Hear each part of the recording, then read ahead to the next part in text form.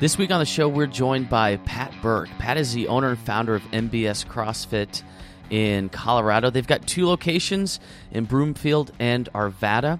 Pat, as you probably know, is also a 6 times CrossFit Games competitor. So we talk about how when Pat first opened up his affiliate in 2008, we talk about what are the differences between opening that affiliate and then opening his second location in 2015. We talk about how Pat balances his role as a CrossFit Games athlete, affiliate owner, and coach, husband, father, all of those things. It's something that us as affiliate owners know all too well, that there are a lot of things pulling our time, and it's hard to find focus.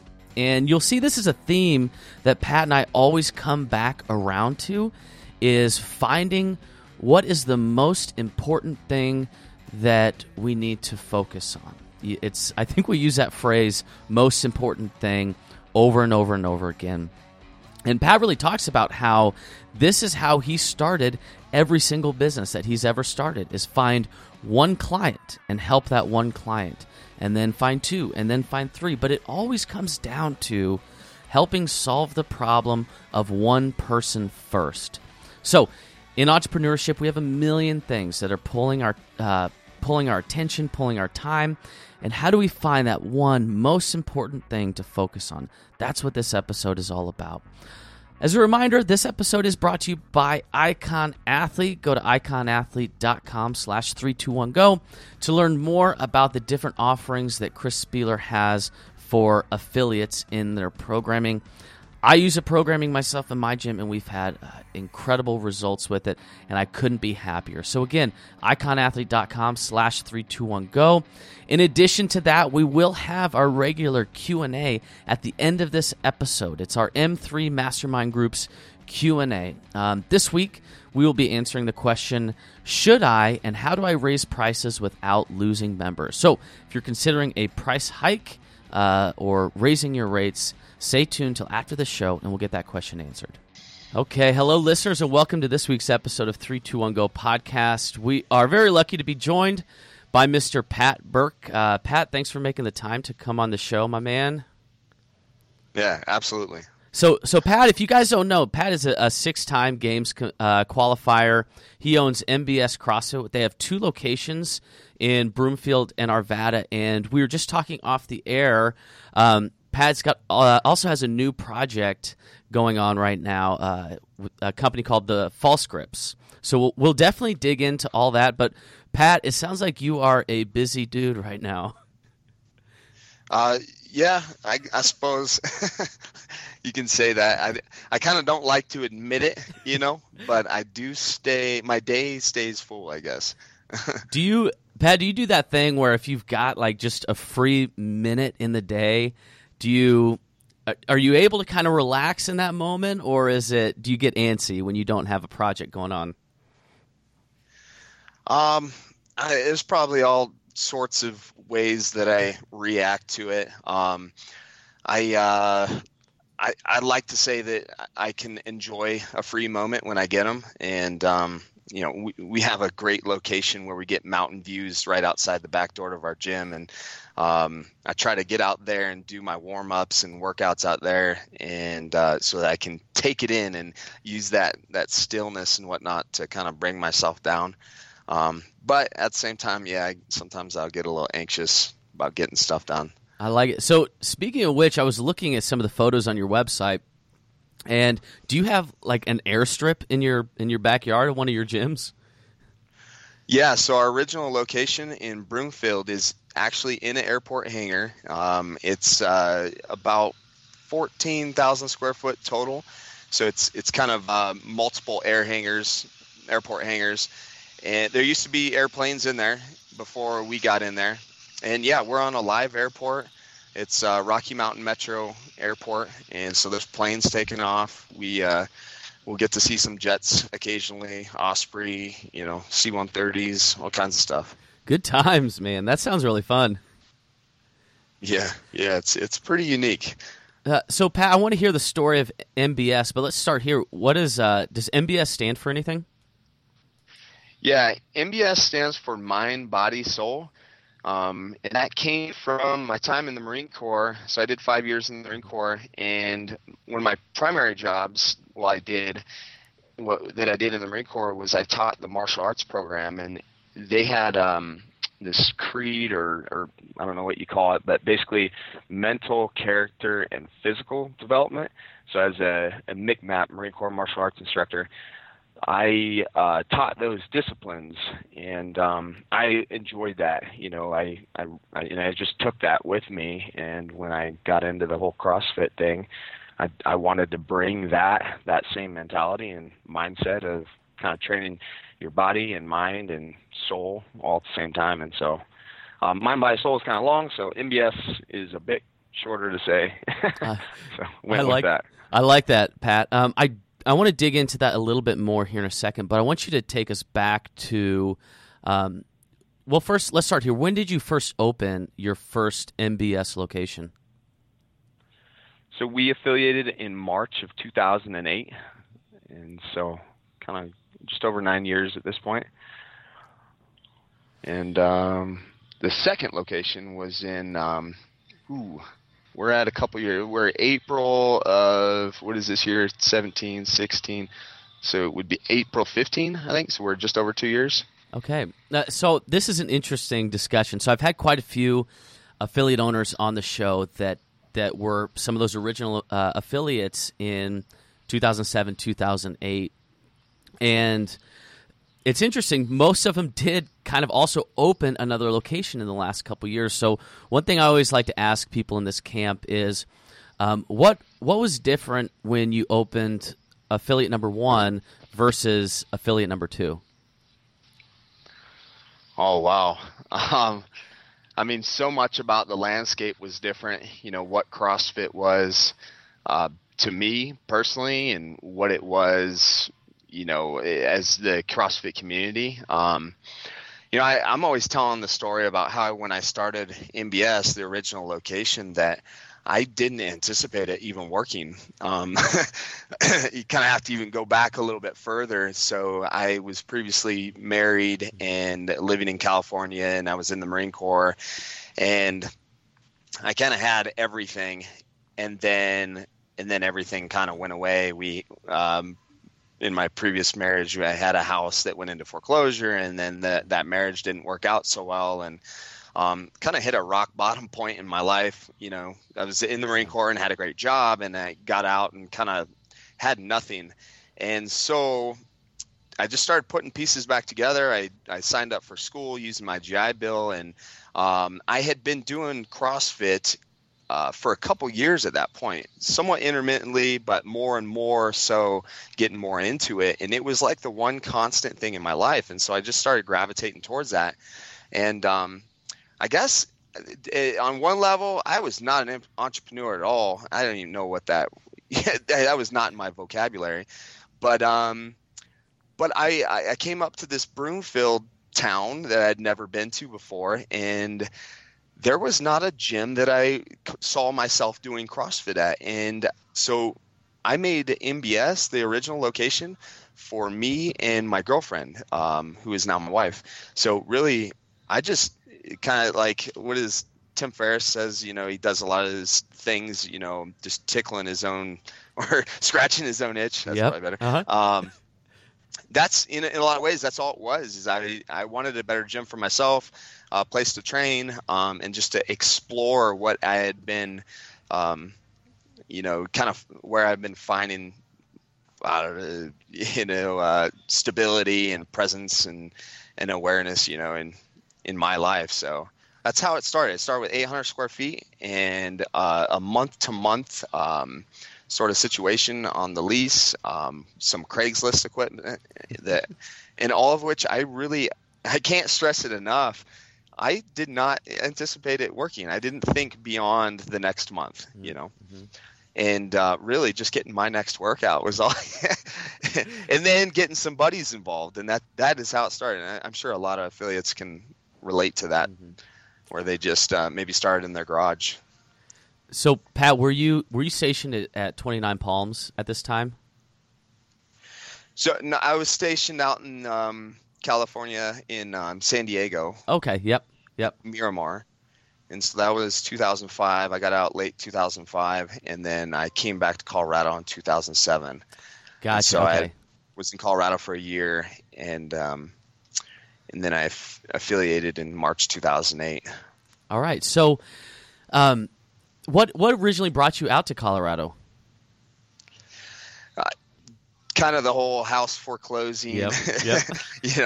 like just things not going right out in California, not feeling right, and so we moved back to Colorado, and there was kind of like a low part of my life, like kind of had everything, then one by one lost everything, and I mean I look back to that, and it's how those low points in your life can be bad or good, and it strengthened me and it brought me back up. So frame that a little bit more for us, Pat. I think that our listenership may have experienced that in the past.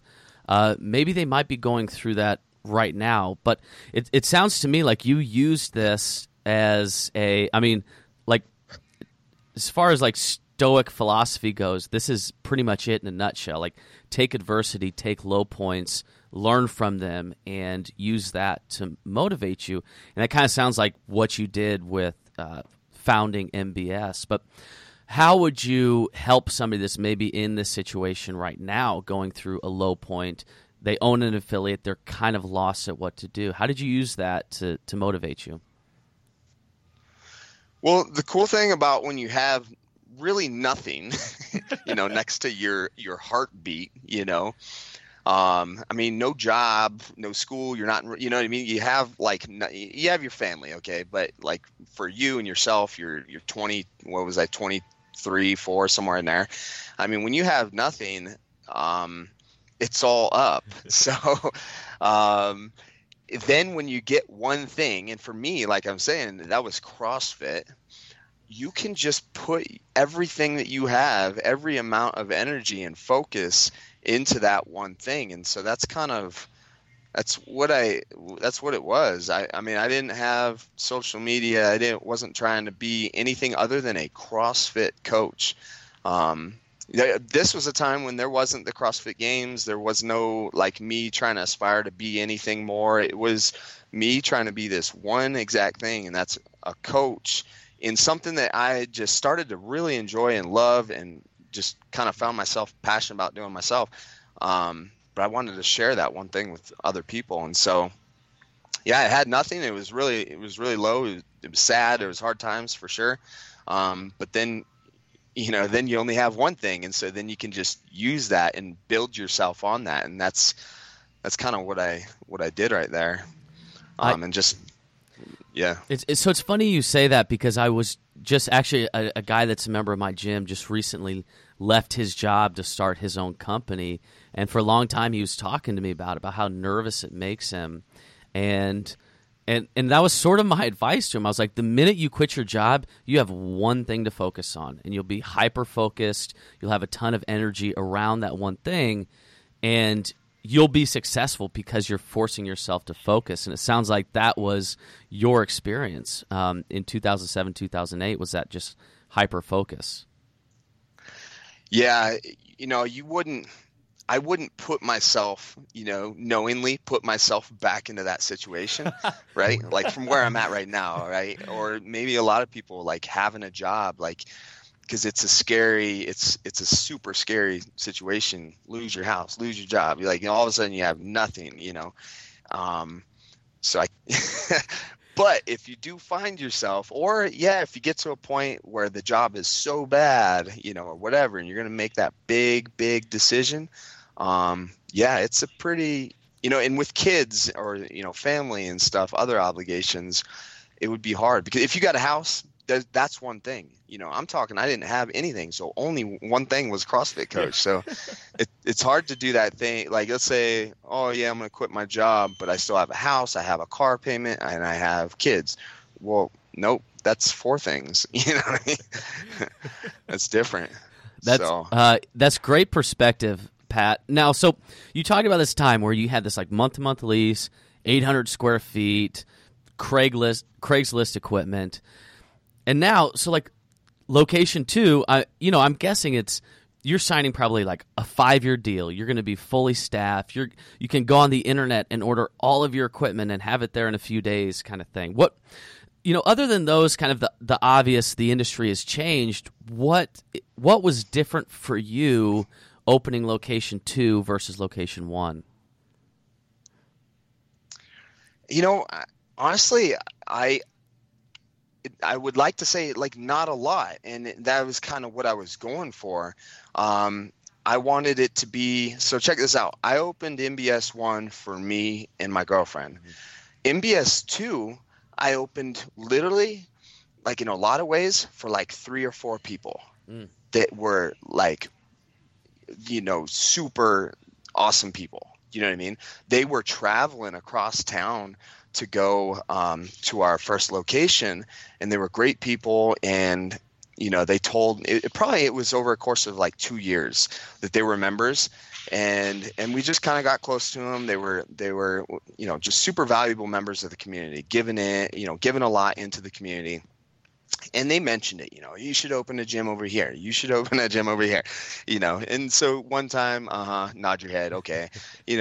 After like maybe the 12th time of them saying it, it's like, all right, well, maybe I should at least check this out. So we started looking, and it took a year before it actually ever even happened. But when I opened that gym, it was in the exact same setting.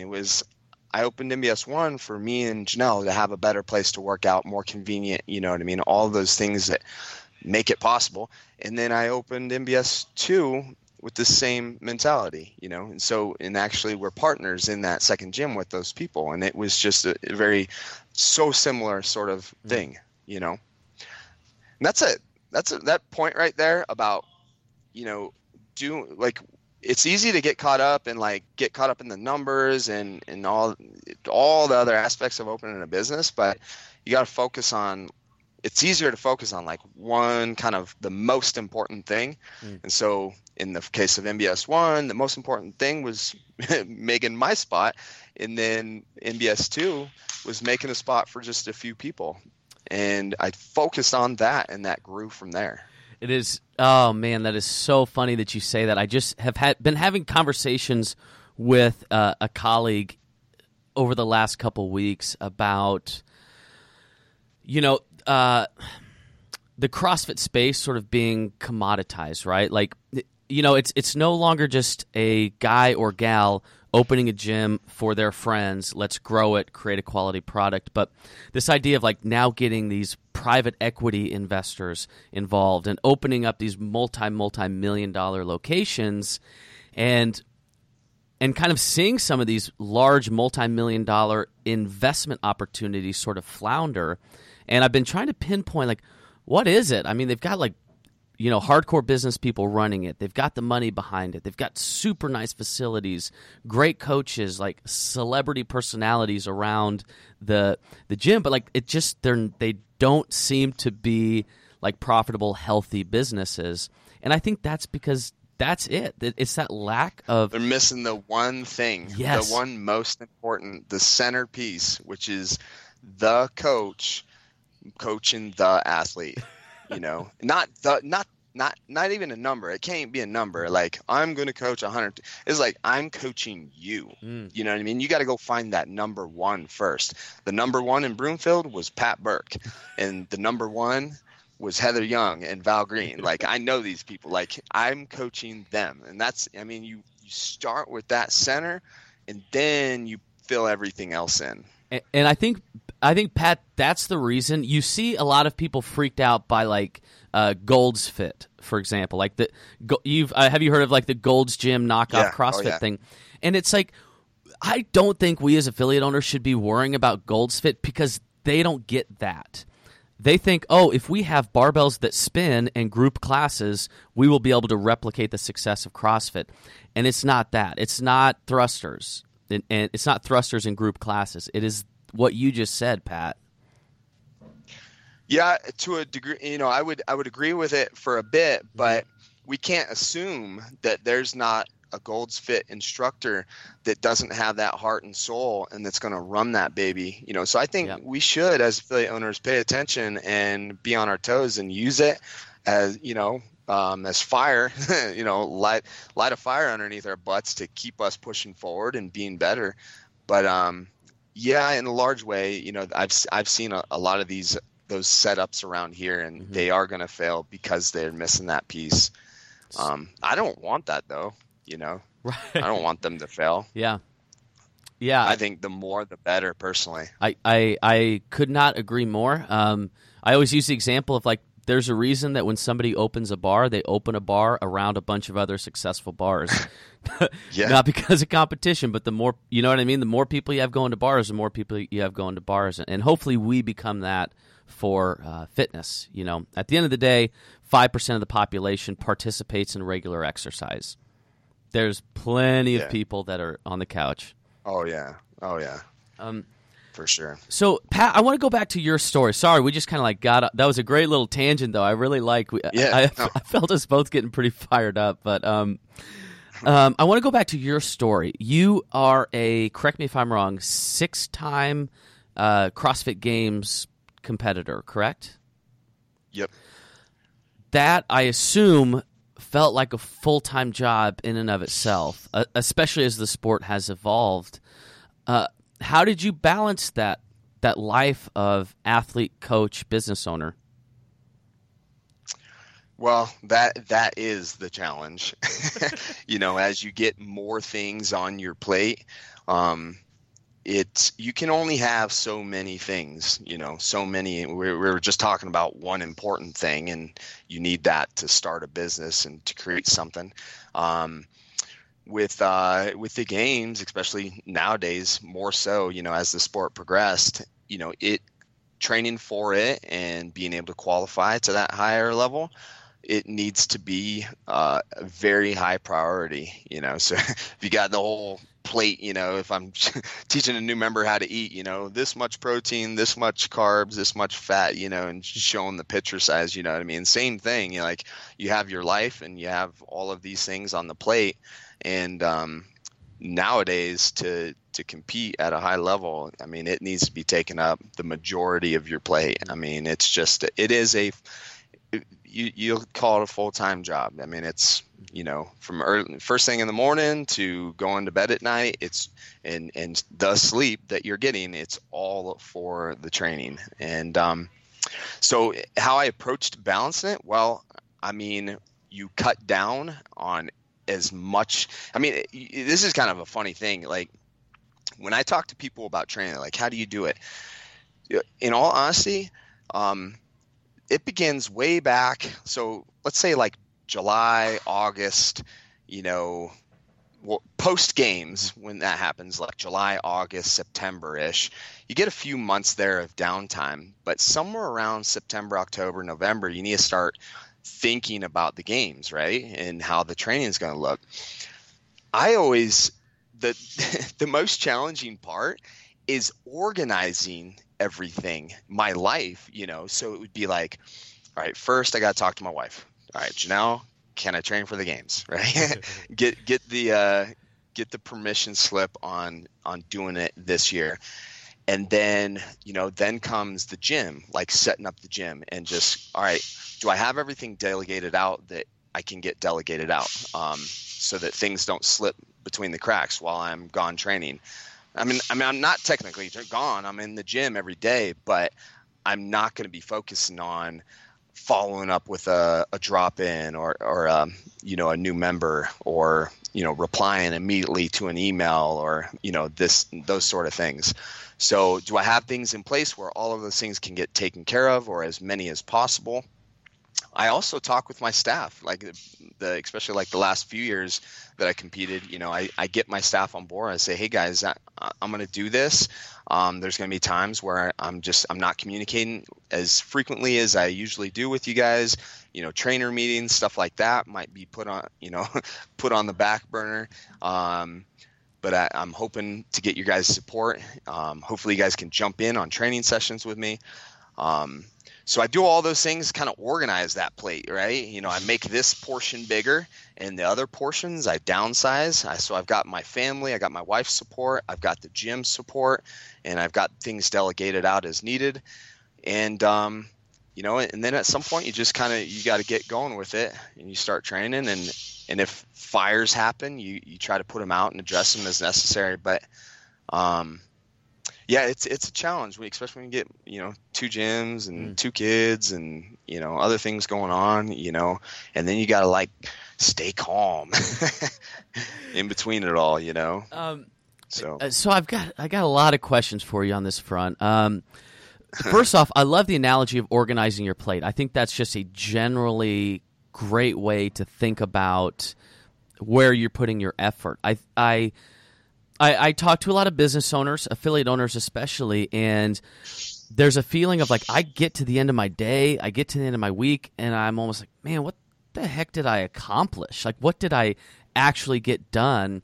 And there's a feeling of, you know what I mean, just constantly reacting to things. But I like this idea of having your plate. Let's say you work 12 hours a day. Whack that 12 hours up into chunks of time dedicated to things. So I think that's a really cool way to think about time efficiency. But more specifically, Pat, I'm curious as somebody that competed in the games, and you've got these members that look to you as an example. I assume that you don't advocate that all of your clients train the way that you trained. And how do you communicate the difference between sport and fitness to the members at MBS?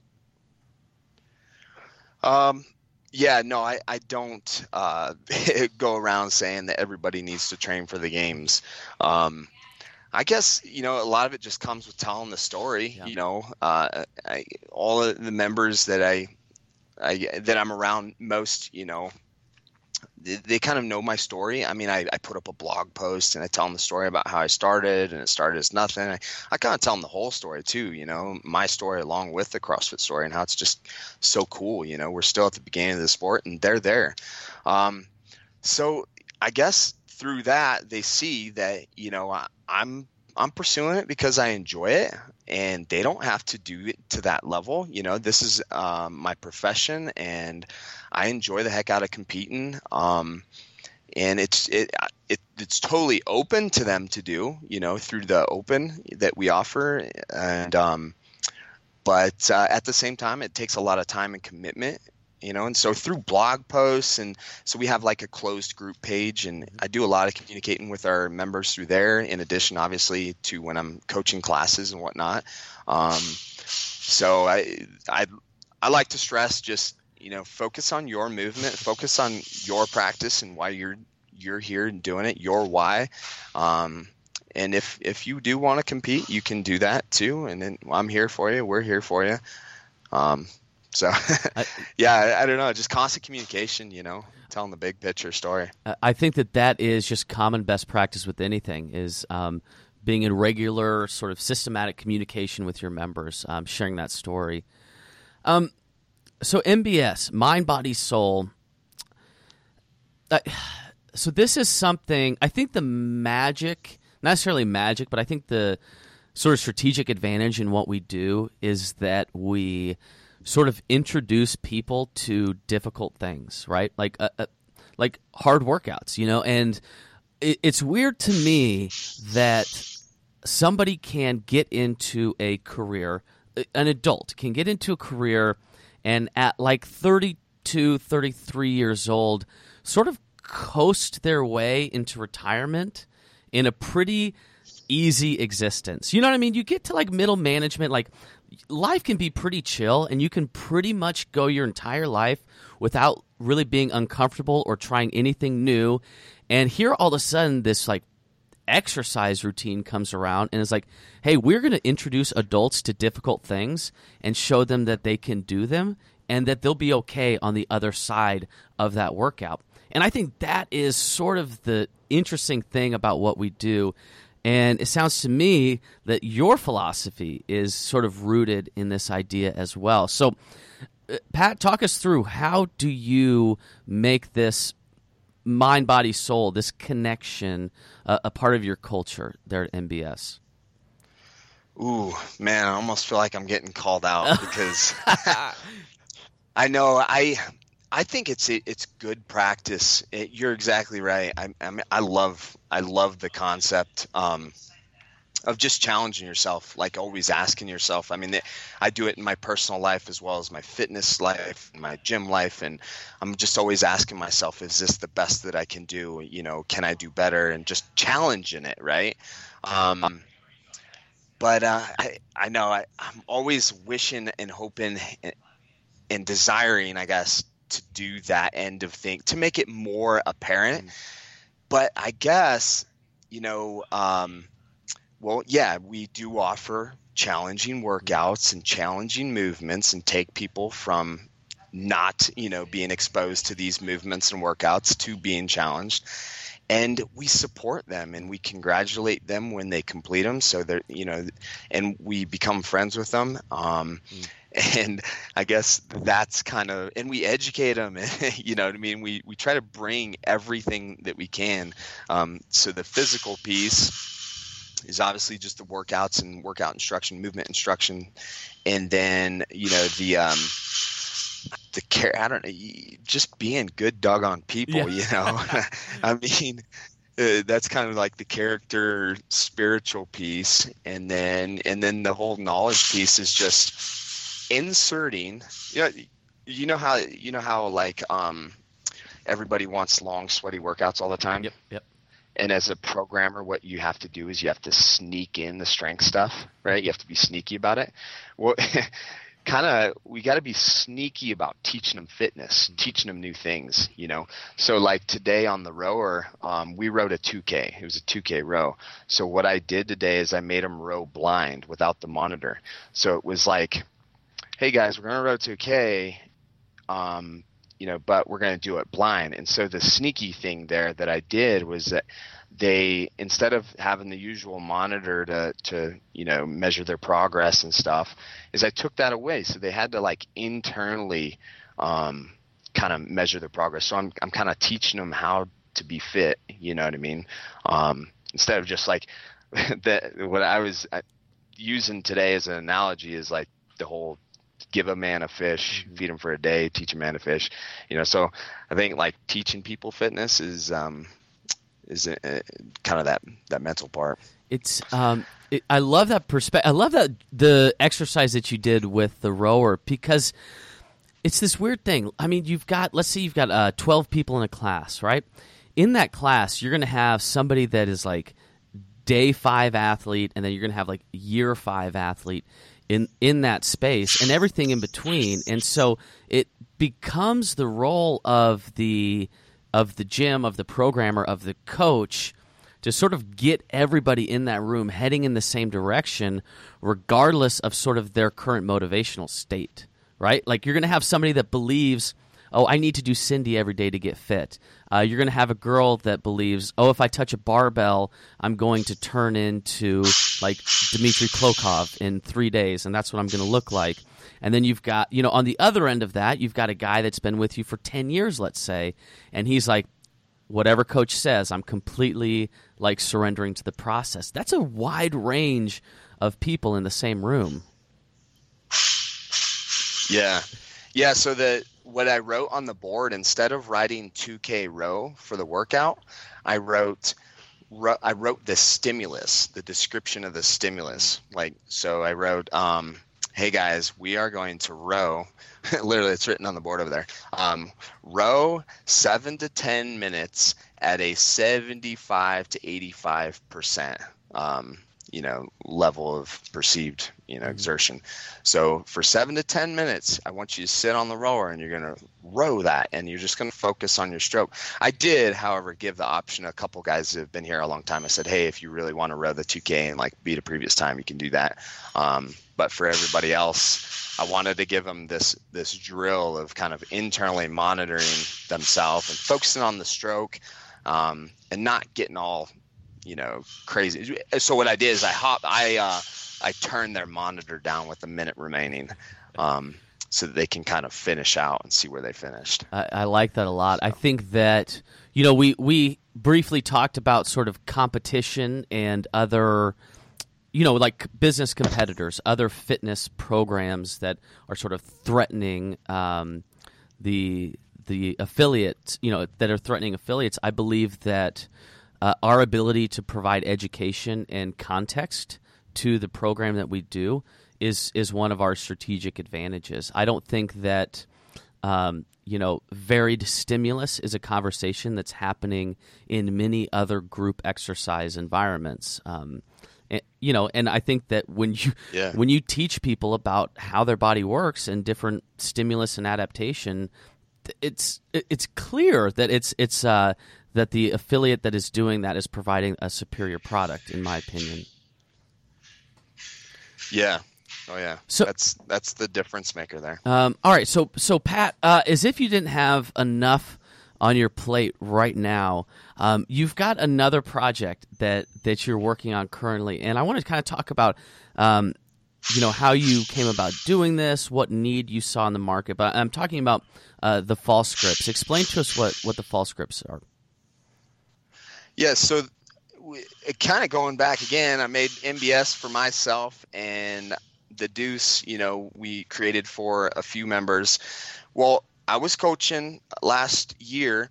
I was out a year of the Open due to a hip surgery, so I was just super on the floor, always involved, and I had a little muscle up thing going right before the Open, and I had a handful of teenagers that I was coaching on one night, and I was teaching this girl in particular the muscle up and trying to get her to kip up there, and we just totally wanted her muscle up.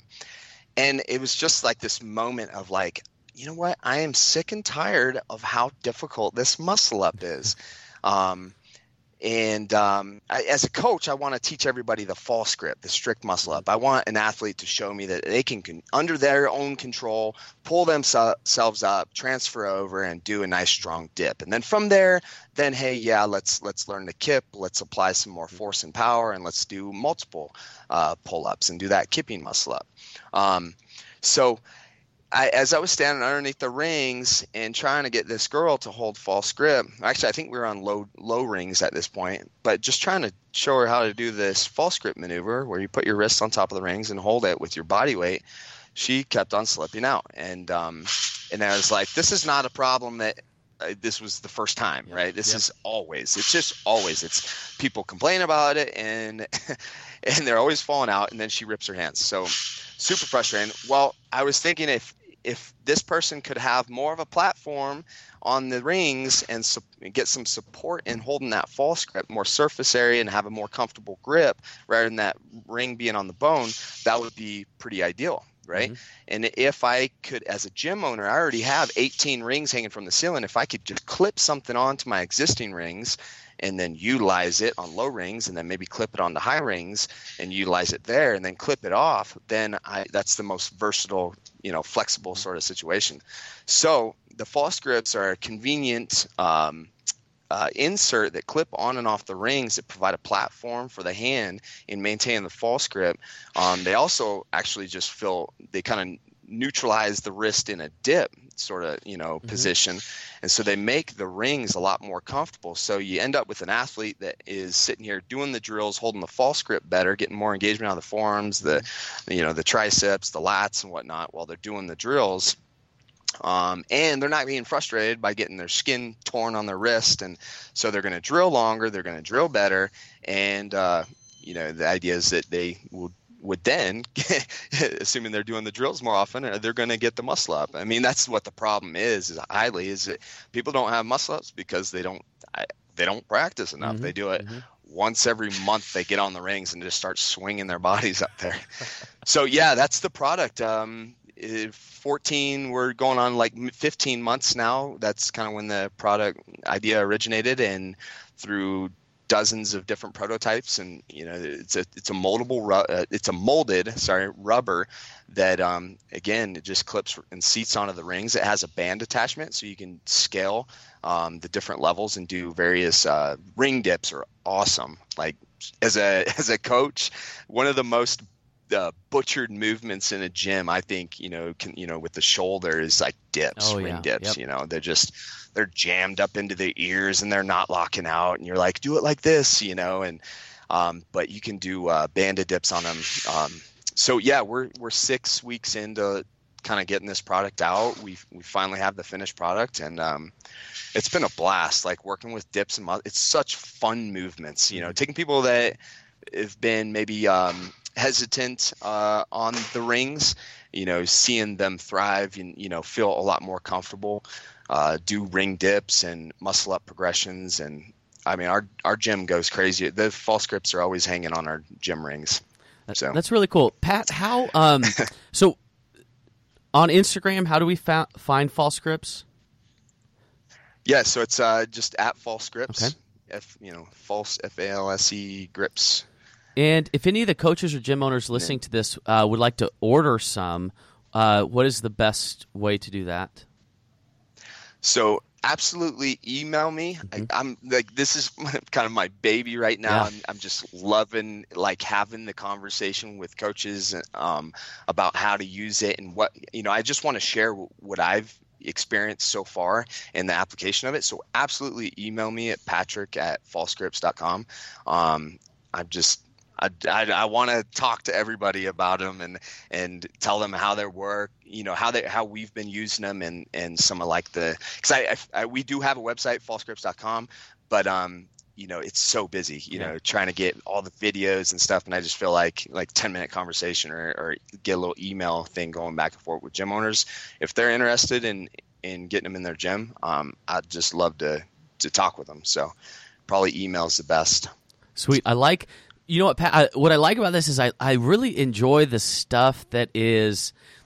One thing I always talk about and teach is like, hey, just do things that are like 1% better.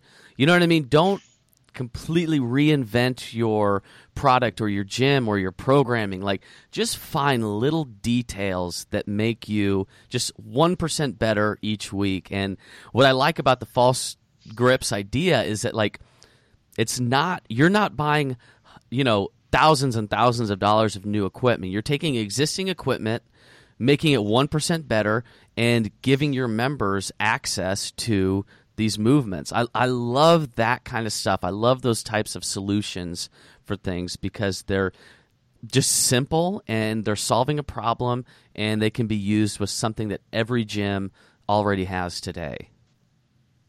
Oh, yeah. Yeah, and if I can reemphasize Please. the point, if it's helpful at all to anybody else, it's like, I want to do this thing. So again, like that was one person. Kaylee is that one person that I was coaching, and and it just really started with focus. I built a prototype for her, for that one person, and then I tested it with Ravel, and then I tested it with Erica, and then I tested, what I mean? And it only grew from there, and like, I don't know. I just think that's like. Focus on that one, the one person that you're helping, and then you can, and the better you do that, then it's scalable. If it actually, or is it? You know what I mean? If it actually works. So focus on fixing one person, and then you build it out and worry about the other details. So it's been 15 months of watching this thing slowly, work and continue to work, and now it's in our gym, and now we're selling it. It's pretty cool. That's a really cool story. I love your ability to focus on that one thing. I like that that's been the theme of this episode, is that focus on one person. What's their problem? How can I help them? Help that one person, and then if you find that there are 5 people who have the same problem, okay, now help those 5 people. And then now maybe there's 500 people, then there's 5,000 people, but the focus is on the single problem solved for the single person, and then it grows from there. Absolutely. Cool. What a cool way to kind of bring this entire episode together, Pat. So again, at Patrick Burke on Instagram, at False Grips on Instagram. You can, if gym owners, if you're interested in learning more about False Grips, Pat, I assume you'll email with gym owners, patrick@falsegrips.com. Hop on a quick call with them if they're interested in integrating this into their programming. I'm sure you've got a ton of tips and things like that on how to use the product. Yep. All right. Yeah, thank you. Oh, yeah, my pleasure. Pat, this was a great conversation. We should do it again sometime soon because I think you've got a lot of really cool perspective. I love the focus that you have, and I just kind of see some really cool things going on with your gym and with False Grips. So, Pat, thanks so much for your time, man. Yeah, thanks for letting me on and talking for a bit. All right, brother. It was good. Okay, well, yeah, so Pat, enjoy the rest of your week, and we'll do it again sometime soon. All right, sounds good. Have a good day. Thanks again for tuning in to this week's episode of 321Go podcast. As promised, every week we're going to take a question that comes up either from our listeners. Listeners, if you have questions, shoot me an email, matt@321goproject.com. That's Matt, M-A-T-T, at 321goproject.com, and we will get it answered in one of the episodes. Anytime I get a question, I look to our M3 groups. So M3 stands for Momentum Mastermind Groups, and these are groups of 5 to 6 gym owners and one moderator that is also an affiliate owner. And this is a place where gym owners that are kind of at a similar stage in their business can come together, have some accountability, have a safe place to ask questions, to be vulnerable with one another. So if you're interested in this, 321goproject.com/M3, there is an extensive application process to get accepted into a group, but that's just so that we can maintain the integrity of these M3 groups. So this week's question brought to you by M3 Mastermind Groups. Should I and how do I raise prices without losing members? So this is a really common theme. I was asked the other day by somebody considering opening a CrossFit affiliate, how long until I break even? And this is always a tough question to ask because there are sort of two break-even points as any business has experienced. Any small business has experienced that there's kind of two different break-even points, potentially three different. But let's just start with the two break-even points. The first break-even point is let's say I've got a loan on my equipment. I'm covering that loan, I'm covering my lease, and I'm covering utilities, insurance, and I'm paying for my CrossFit affiliate fees. So there's that sort of break-even, and I found that most gyms can hit that break-even in the first 6 months. I mean, really, you get about 40 or 50 members, and you can hit that break-even. So oftentimes what happens is affiliate owners will set their membership rates at a place that has them hitting that break-even. So they hit that break-even, they feel good, they're like, hey, the business is paying my rent, I'm no longer putting stuff on my credit card, I'm paying for toilet paper and utilities, and my business is breaking even. That's awesome. Well, about a year into that, you realize I'm not paying myself, I'm bartering for coaching, I am not paying my coaches a decent wage, I don't have health care. I have no plans for health care for my employees. I don't have a retirement plan.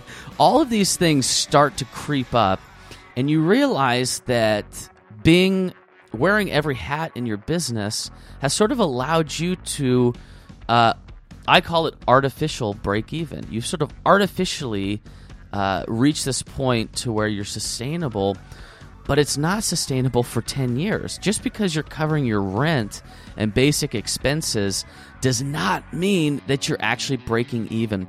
Breaking even means that you can coach as much as you want to coach. You can step away. You can go on vacation. You can have a family.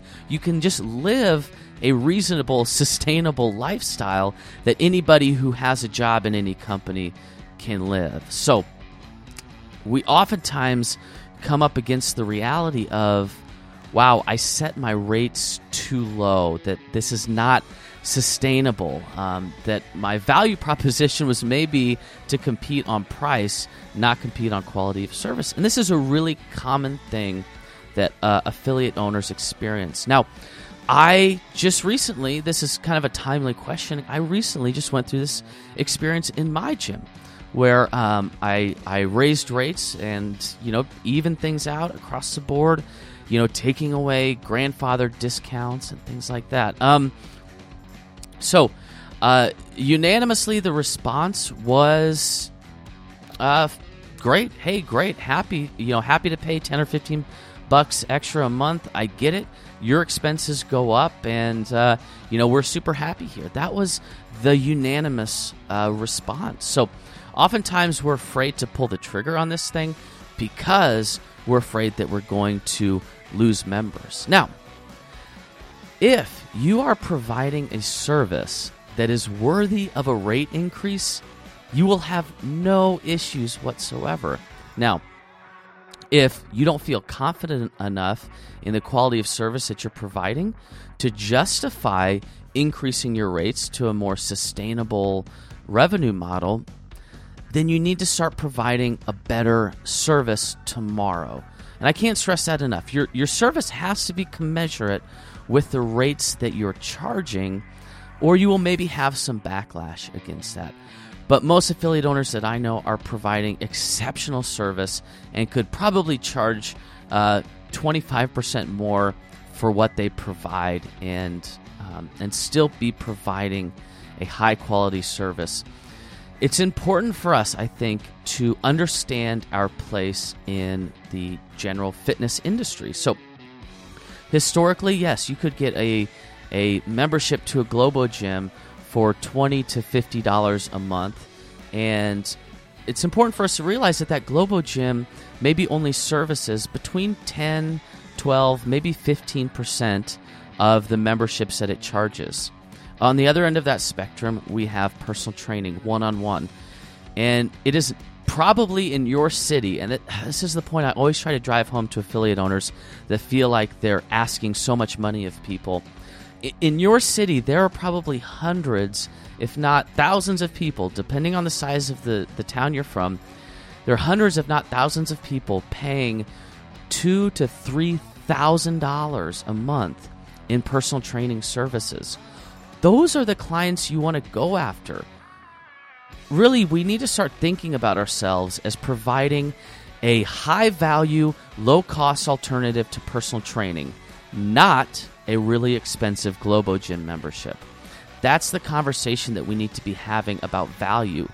Oftentimes in affiliates, we are asking our clients to pay $9 to $12 an hour for comparable service that somebody else would need to pay $75 an hour for. So this is how I would like you to change your mentality on the rates that you charge. Historically, for you to walk into a gym and somebody to know your first and last name, where you work, what your schedule is, what your goals are, what your back squat is, any mobility restrictions that you're working on, any corrective exercises, what type of skills are you trying to learn. Historically, that level of service has cost people $75 an hour, $100 an hour, $125 an hour because it was only available in a personal training setting. Historically, to receive that level of service, people would need to pay $100 an hour to get in the door. You, affiliate owner, are offering that same level of service for $9 to $12 an hour. That's how we need to begin thinking about the service that we provide. It's not an expensive alternative to Planet Fitness. It is a very inexpensive alternative to personal training. You are providing individually tailored programming and scaling options and interactions with your members that they would never be able to receive that level of service for $10 an hour. And that's what you're providing. So if you consider your service on par with that, instead of a really expensive Globo Gym membership, you're now able to frame the conversation and sort of justify these increased rates. Those of you that are members of our Hub platform, we have a course and a template available to you to know what you need to set your rates at. We have a rates and value course that will tell you, it's a spreadsheet, you plug in your numbers with your members, what you charge now, and it will spit out, we recommend this rate that you charge people. We also have some letter templates that you can use to email out your membership and let them know of the rate increase. So if you're in the hub right now, go in there and access it. Trust me, you will have great responses from a rate increase. But if you're not a member of the hub, hub.321goproject.com, you get a 7-day free trial. If you want to do a rate increase, you can download that rate template. You can take the rates course, know what you need to set your rates at, and cancel before the 7-day free trial is up. There's plenty of great information in there that I think you'd find some value out of. But by all means, hop in there, hub.321goproject.com. Thanks for listening. We'll see you next week.